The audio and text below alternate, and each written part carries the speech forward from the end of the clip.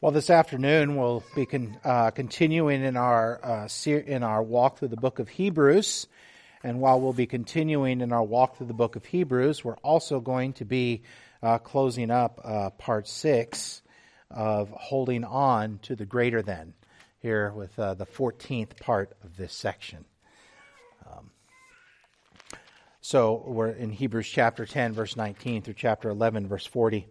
Let's once again hear from Hebrews chapter 11. Now faith is the assurance of things hoped for, the conviction of things not seen. For by it the people of old received their commendation. By faith we understand the universe was created by the word of God, so that what is seen is not made out of things that are visible. By faith Abel offered to God a more acceptable sacrifice than Cain, through which he was commended as righteous. God commending him by accepting his gift. And through his faith, though he died, he still speaks. By faith Enoch was taken up so that he should not see death, and he was not found because God had taken him. Now before he was taken, he was commended as having pleased God. Without faith it is impossible to please him, for whoever would draw near to God must believe that he exists, and that he rewards those who seek him. By faith Noah, being warned by God concerning events as yet unseen, in reverent fear constructed an ark for the saving of his household. By this he commended the world and became an heir of the righteousness that comes by faith. By faith, Abraham obeyed when he was called to go out to a place that he was to receive as an inheritance. And he went out not knowing where he was going. By faith, he went to live in the land of promise as in a foreign land, living in tents with Isaac and Jacob, heirs with him of the same promise. For he was looking forward to the city that has foundations, whose designer and builder is God. By faith, Sarah herself received power to conceive, even when she was past the age, since she considered him faithful who had promised. Therefore, from one man, and him as good as dead, were born descendants, as many as the stars of heaven, and as many as the innumerable grains of sand by the seashore. These all died in faith, not having received the things promised, but having seen them and greeted them from afar, and having acknowledged that they were strangers and exiles on the earth. For people who speak thus make it clear that they are seeking a homeland.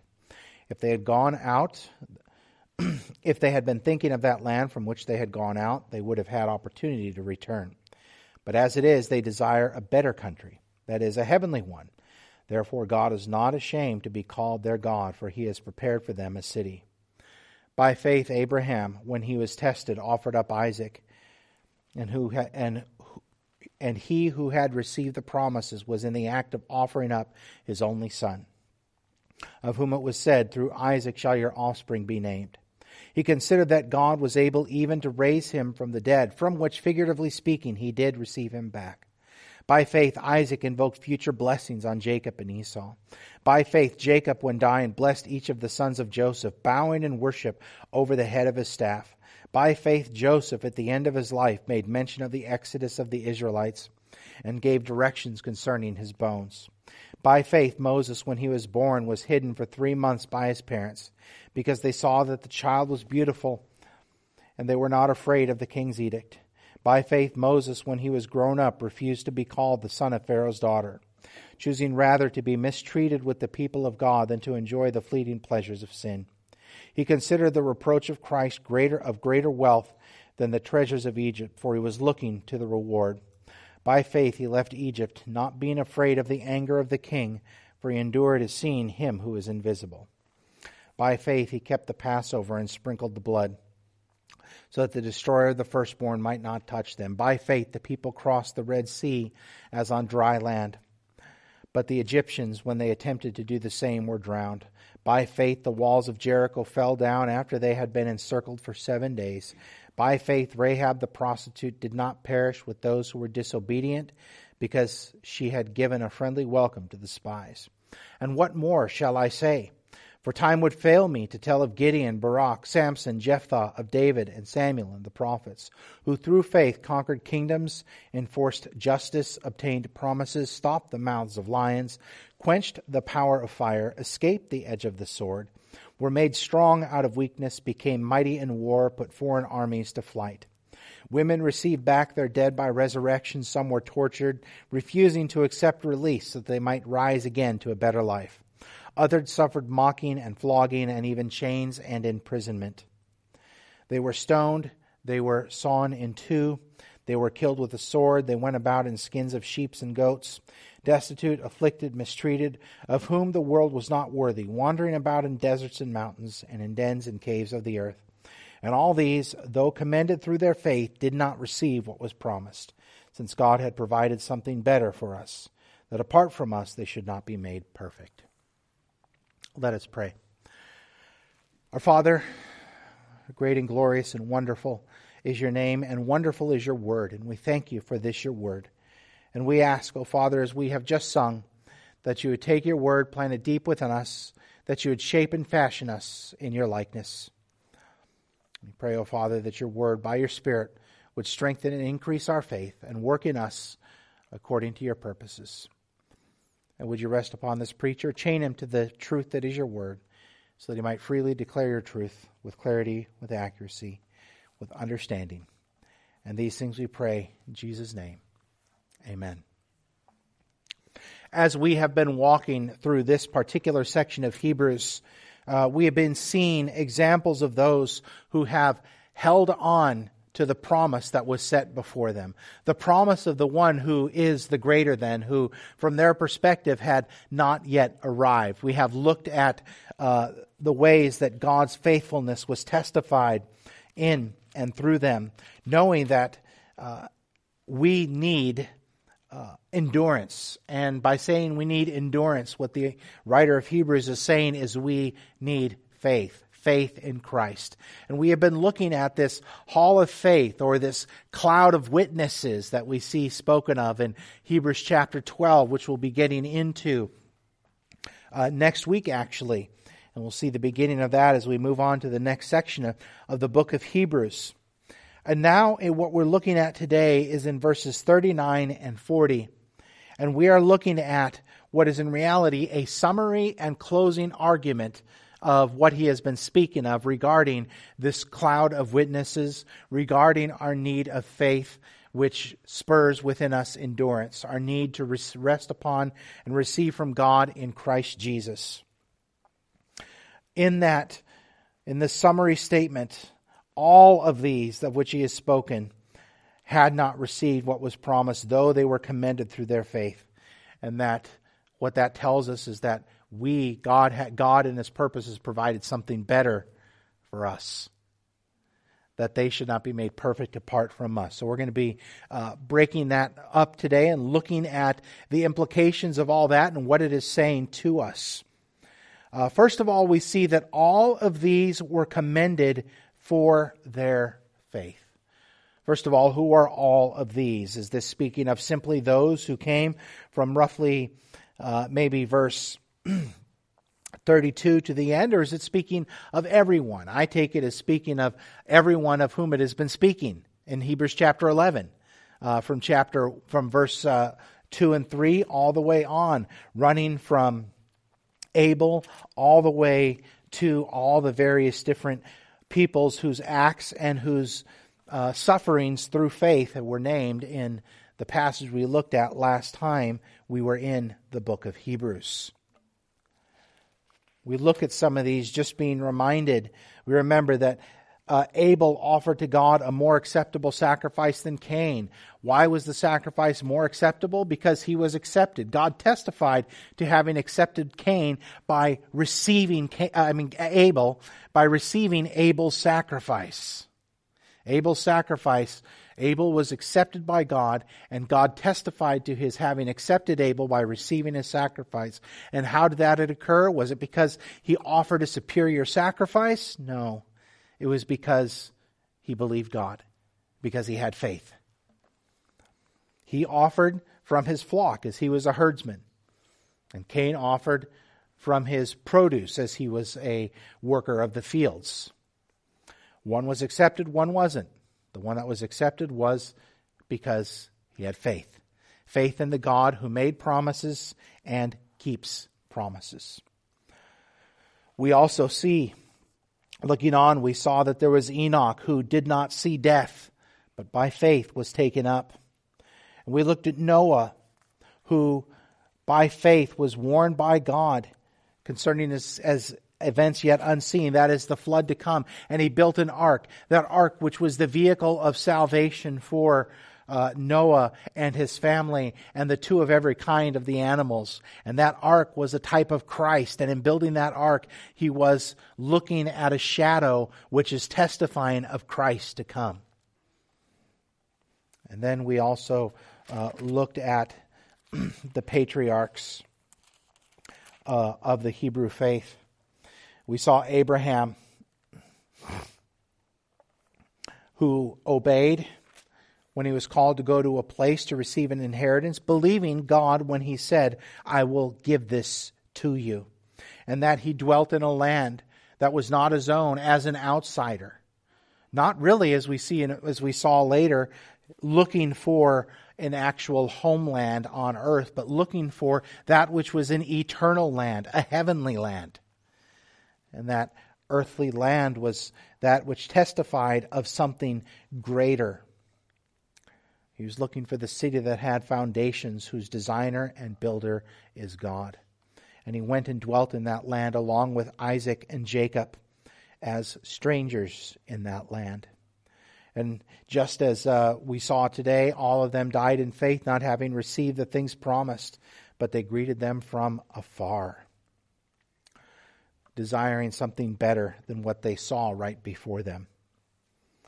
And Abraham, also continuing by faith, offered up Isaac, his only son, who from his perspective was the son of promise, and he offered him up, expecting there to be a resurrection. And there was, in a sense, resurrection, because in Abraham's mind, Isaac was as good as dead. He had committed himself to carrying out the act of offering up Isaac. And in his mind, he had reckoned in his mind, Isaac is going to die. But God rose him from the dead in Isaac's mind, in Abraham's mind, for he said, wait, and offered a substitute. And so we see Christ being testified to in that, looking to God and trusting Him, even though that which you could see from conventional wisdom would say God's going back on His word. We also see that by faith Isaac invoked future blessings on Jacob and Esau, and Jacob offered blessings upon his sons. Joseph mentioned the Exodus which is yet to come, and by faith all expecting God to keep His promise, because God makes promises and keeps promises. We also saw Sarah, who a little bit further back, who though she was barren and beyond age, she trusted the Lord and by faith conceived. Moses, by faith, was rescued by his parents. And by faith, Moses himself chose rather than embracing the spoils of the riches that he could have had and the ease that he could have had that was borne on the back of his people. He chose rather to embrace being mistreated with his people by faith, trusting the God of Israel and instead of the gods of the Egyptians. And he left Egypt. And then we saw that by faith the people crossed the Red Sea, but the Egyptians, when they attempted to do the same, were drowned. Why? Because they did not believe. What was a vehicle for salvation for the believers served as a testimony of destruction for the unbeliever. And then we see Rahab mentioned, who by faith did not perish. Though she was outside of the community of Israel, she believed the report and believed the promise. And she, a Gentile, was rescued, who is in the lineage of Christ. That's counted in both Matthew and Luke. And then, of course, we have the various different names of those who experience various different, what we would call feats of victory by faith, being shutting the mouths of lions, quenching the power of fire, enforcing justice, obtaining promises, conquering kingdoms, women receiving back their dead. But then we also see those who by faith were tortured. They were imprisoned, suffering chains, flogging, being stoned, sawn in two, killed with the sword. All of these things by faith. All of these things that by conventional wisdom we would say, and conventional understanding we would say, there's something wrong that you're experiencing this. Something wrong with you, or maybe your faith isn't strong enough. But here he says, by faith, they experienced all these. God blessed them in their sufferings and through their sufferings. And here we see the summary statement now in verse 39. All these were commended for their faith. That is, God accepted them, and he said, these are mine, and counted them righteous, which is things he said a couple of different times, that they were counted as righteous. He counted them as righteous, and commended them, and accepted them, and regarded them on account of their faith. And again, remember, when we say faith, we don't just simply mean some sort of a nebulous idea of just having faith. As in like saying, well, I have faith in faith. Such as the sports fan who says during championship season, believe. Believe in what? But rather this is faith in Christ. And while they did not see Christ, and we're going to talk in just a moment, clearly they still trusted the promise of God of things that testified of Christ to come. They looked to Christ knowing there was a Christ to come because God had so promised and God said it was going to happen. But each of them were commended for their faith, not having all the revelation that we now have. They still trusted God. They still trusted Him. And still trusted Christ who is yet to come. But we see that they were not only commended for their faith, we also see that even though they were commended, they did not receive what was promised. Now, what do we mean by that? What do you mean they did not receive what was promised? So what was it that was promised and that they did not receive? Is it eternal life that they did not receive? Is it as salvation that they did not receive? Was it being counted as righteous, that is justification they did not receive? No, it's not speaking of that. For it says they received those things, looking for those things, and they receive them and participate in them. In fact, verse 12, 1 and 2 gives us that implication as well. All of the above indeed are promised by God in His Word, and things to which they longed for, going all the way back to the garden. But all of them have these, but they indeed have all of these things being commended for their faith. What this is being referred to, this is referring to the promise that was made to them from the very beginning, and the thing that was also promised through them.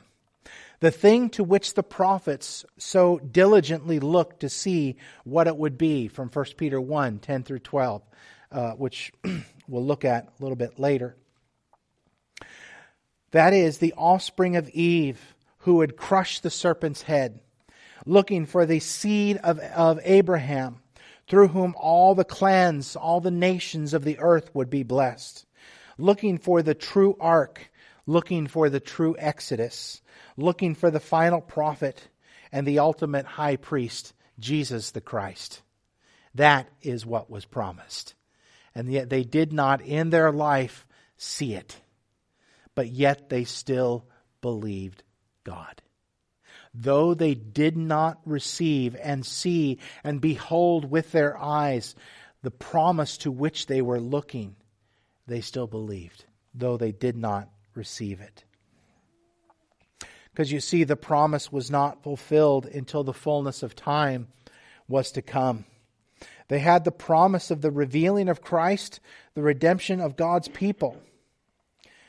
But as we saw earlier from Hebrews 11, verse 13, It was a promise that they saw from afar, but they still received it. Hebrews 11:3 says, "These all died in faith, not having received the things promised, but having seen them and greeted them from afar, and having acknowledged that they were strangers and exiles on the earth." They didn't receive all the things promised, but they greeted them from afar. And Luke chapter 10, verse 24 tells us this, "For I tell you that many prophets and kings desired to see what you see, and did not see it, and to hear what you hear, and did not hear it." Speaking to his disciples. And in 1 Peter 1, verses 10 and 11, he says, "Concerning this salvation, the prophets who prophesied about the grace that was to be yours searched and inquired carefully, inquiring what person or time the Spirit of Christ in them was indicating when he predicted the sufferings of Christ and the subsequent glories. They did not behold this. They did not receive in their time and in their life the thing that was promised back in the garden. While Abraham and Sarah gave birth to Isaac, Abraham and Sarah, through Isaac, saw the promise, but they didn't receive the promise in its fullness. For that promise looked further than Isaac. They received a down payment on the promise. The thing promised is Jesus Christ. Galatians 3 tells us that the seed is Jesus. And the ark shared of the promise, testified of the promise, the ark, Noah's ark. And while he and his family found deliverance in this life, and indeed found the righteousness that is by faith, that ark testified of Christ, but they did not behold Christ. They knew, but they saw the testimony of it and still believed God. The greater than, though, had not yet come. The greater prophet, the greater Moses, the greater priest, and the greater sacrifice. But yet, they still beheld it. By that promise, they now enjoy the benefits and will participate in the resurrection. But in their lifetime, it was a faraway shadow, like the outline of a distant ship through heavy fog. They receive from the standpoint of promise, but we have received from the standpoint of promise being realized. Promise being fulfilled. Christ having come. They had the pledge. We have seen the real thing. But yet they still receive the same inheritance as us. But what that tells us, though, he goes on to say, since God having provided something better for us. I changed a little bit of the translation there, reflecting what I see going on in the Greek. Since God having provided something better for us. That is, we have in this life a greater realization of the promise as Christ has come and Christ has died and Christ is risen from the dead. We enjoy the fulfillment. We enjoy Christ in us, the hope of glory. We enjoy the Spirit working in us in a way that while He worked in those before Christ's coming, we could say, based on Pentecost, it is in greater experiential fullness, with greater certainty of Christ having come. We also, as Hebrews has stated, we are in time and space in a better covenant. A covenant that is better than the Mosaic covenant. A covenant that fulfills the things the Mosaic covenant gave testimony. A covenant of grace that is not rooted in any ethnic lineage or rooted in any sort of national boundaries, but rooted in identification with the head of that covenant, who has fulfilled all the covenant obligations of the law, that law which says, do this and live. That covenant, that Mosaic covenant, was a covenant rooted in, as far as in time and space for continued life in the land, was rooted in do this and live. It was a works covenant. Not for eternal salvation, but for life in the land. Yet even in that, it had gracious provisions that testified of God's grace that would be in Christ Jesus through the sacrifices. But consider even in that, the details of all the various different sacrifices that had to be offered. Over and over and over and over and over again. The feasts that had to be done year after year after year after year. The cleansings that had to be done day after day after day after day. Ritual cleansings for ritual cleanness.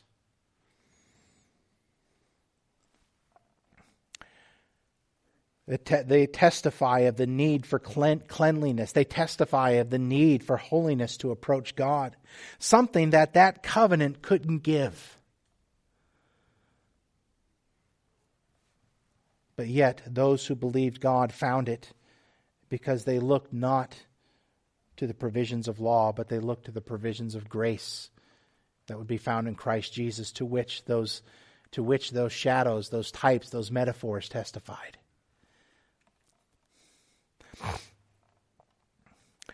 So we have no more sacrifices. A fellow I know who did his published translation of Hebrews, that was done in such a way that it was hierarchical and kind of showed a structure that he saw.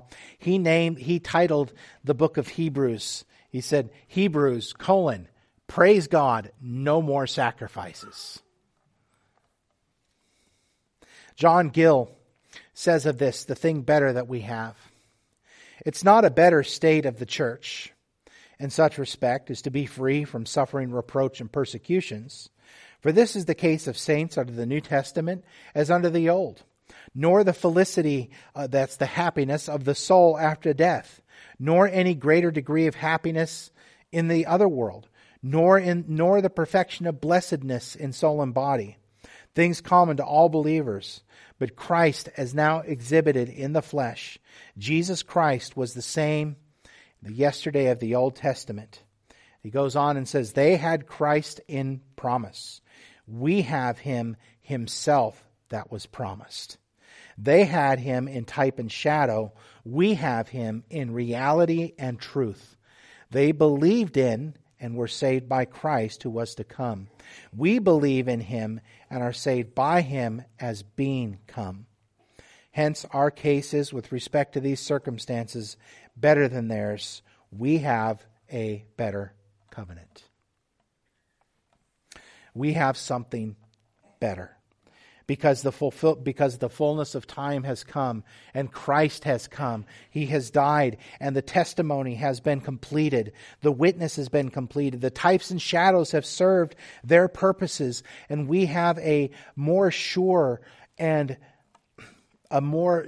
testimony of God's promise, for that Christ has come to us. After all, have we not seen the assertion of the superiority of Christ to all that came before?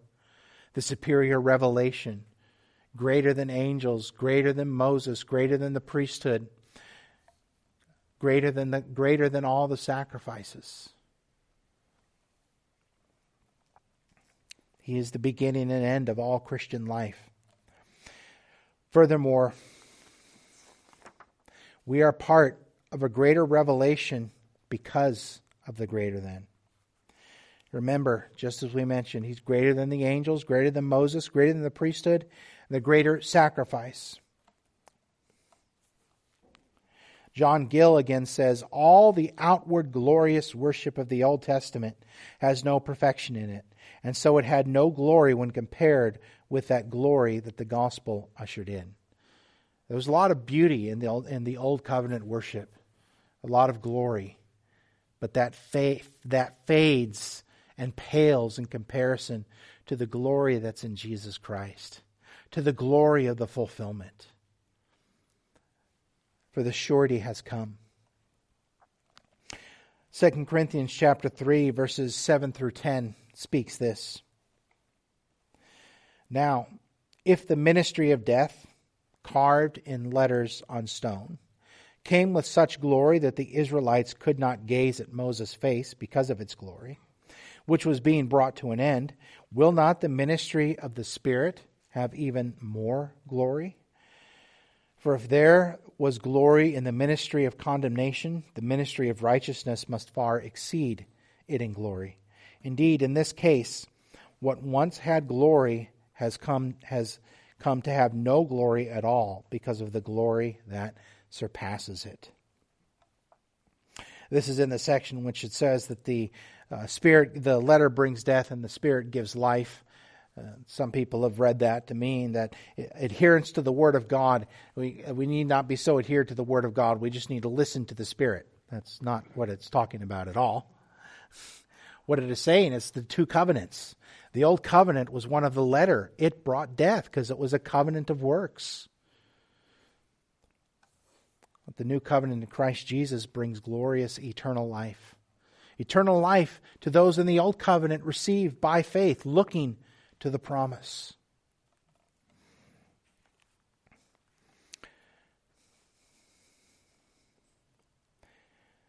So we see we have something better, a better glory, because we have a better covenant with a better covenant mediator. Not just simply better, but superior and perfect, lacking in nothing.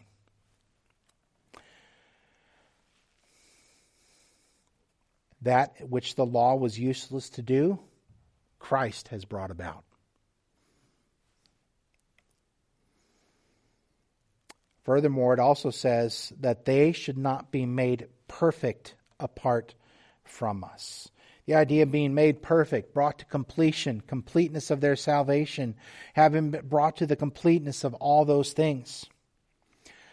Think of this. Apart from that which we, in time and space, have experienced and seen in Christ, they looked for it, and by what has come to us, they have been made perfect and saved and redeemed. Apart from the fullness, there is no redemption. If that's all there was that old covenant, and there was nothing more to which was being testified, it wouldn't save anybody. It required the fullness of time to come, Christ. And that has come. And by that which we have now received in clarity, in fullness, in fulfillment, they have been made complete and are made complete and made perfect. By that they received their salvation.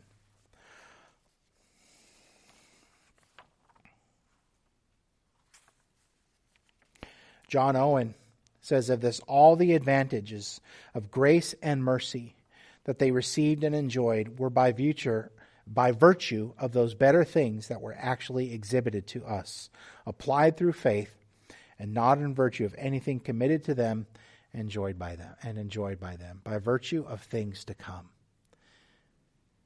So it's always been looking forward to Christ. It's always been looking forward to that.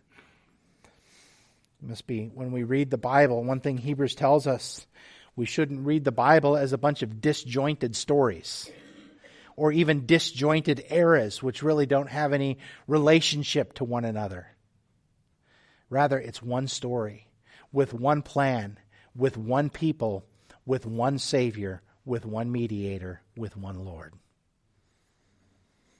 People who've been united by all that. Furthermore, the perfection involves as well the fullness of the body of Christ, this great cloud of witnesses that we'll read about in Hebrews chapter 12. Speaking to believers after Christ, since we are surrounded by so great a cloud of witnesses, let us also lay aside every weight. Think about that. Part of the same body. That the fullness of the body of Christ, the fullness of His people, is not made complete apart from the fullness that is in Christ Jesus, apart from those who would come in Christ. There's no part of the Christian community, whether it would be a local church or the universal church being spoken of here, that can be complete without the other parts. There's solidarity in God's people throughout the ages.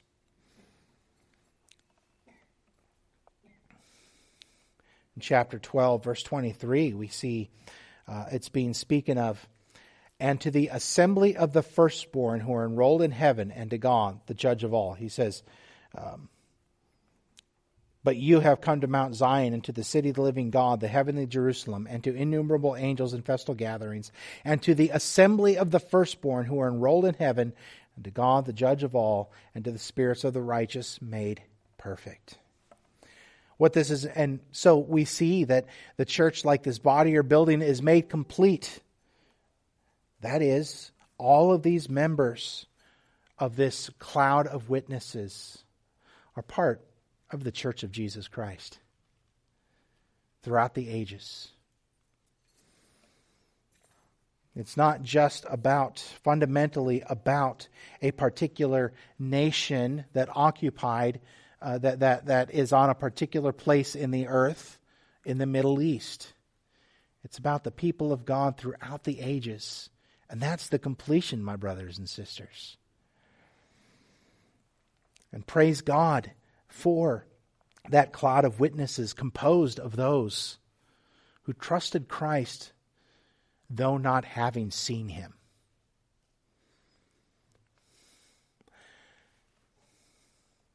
And what else could we desire, though, other than all the blessing that God gave to Abraham, Moses, David, and all those others being spoken of, on the prophets, the godly kings?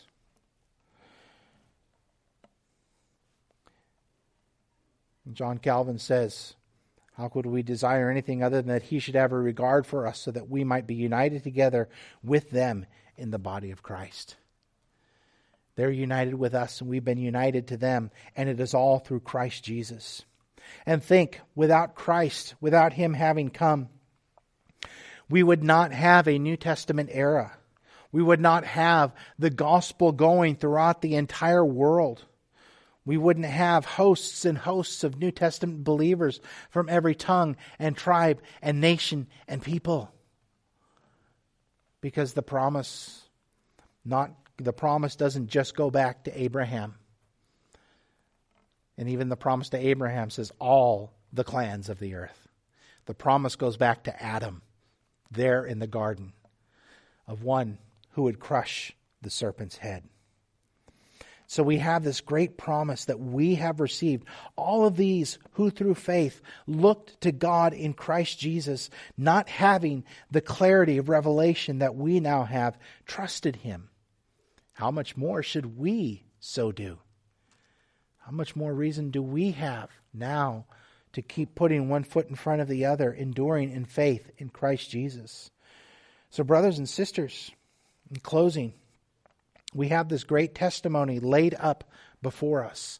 We have this great glory laid up before us. And we have a greater glory that's having come to us. Let us look at these who through faith did many great things, and through faith suffered many great things, not having seen what we see. Let us look to this one who has come. Let us rejoice in the unity of God's people from every different possible walk of life. And let us rejoice in this common inheritance and this common joy that we all have together in Him, having been made perfect and complete in Him and through Him who is the greater than, who is the greater revelation, who is the greater than angels, who is the greater than Moses, who is the greater than the priests, and who is greater than all the sacrifices. Let us pray. Father, we praise You, O Lord, and thank You for Your goodness and Your kindness demonstrated to us in Jesus Christ. And we ask, O Father, that You would lead us continually in the way of life.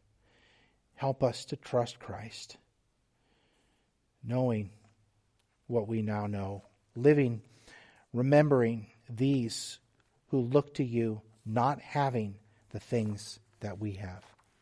We pray in Jesus' name. Amen.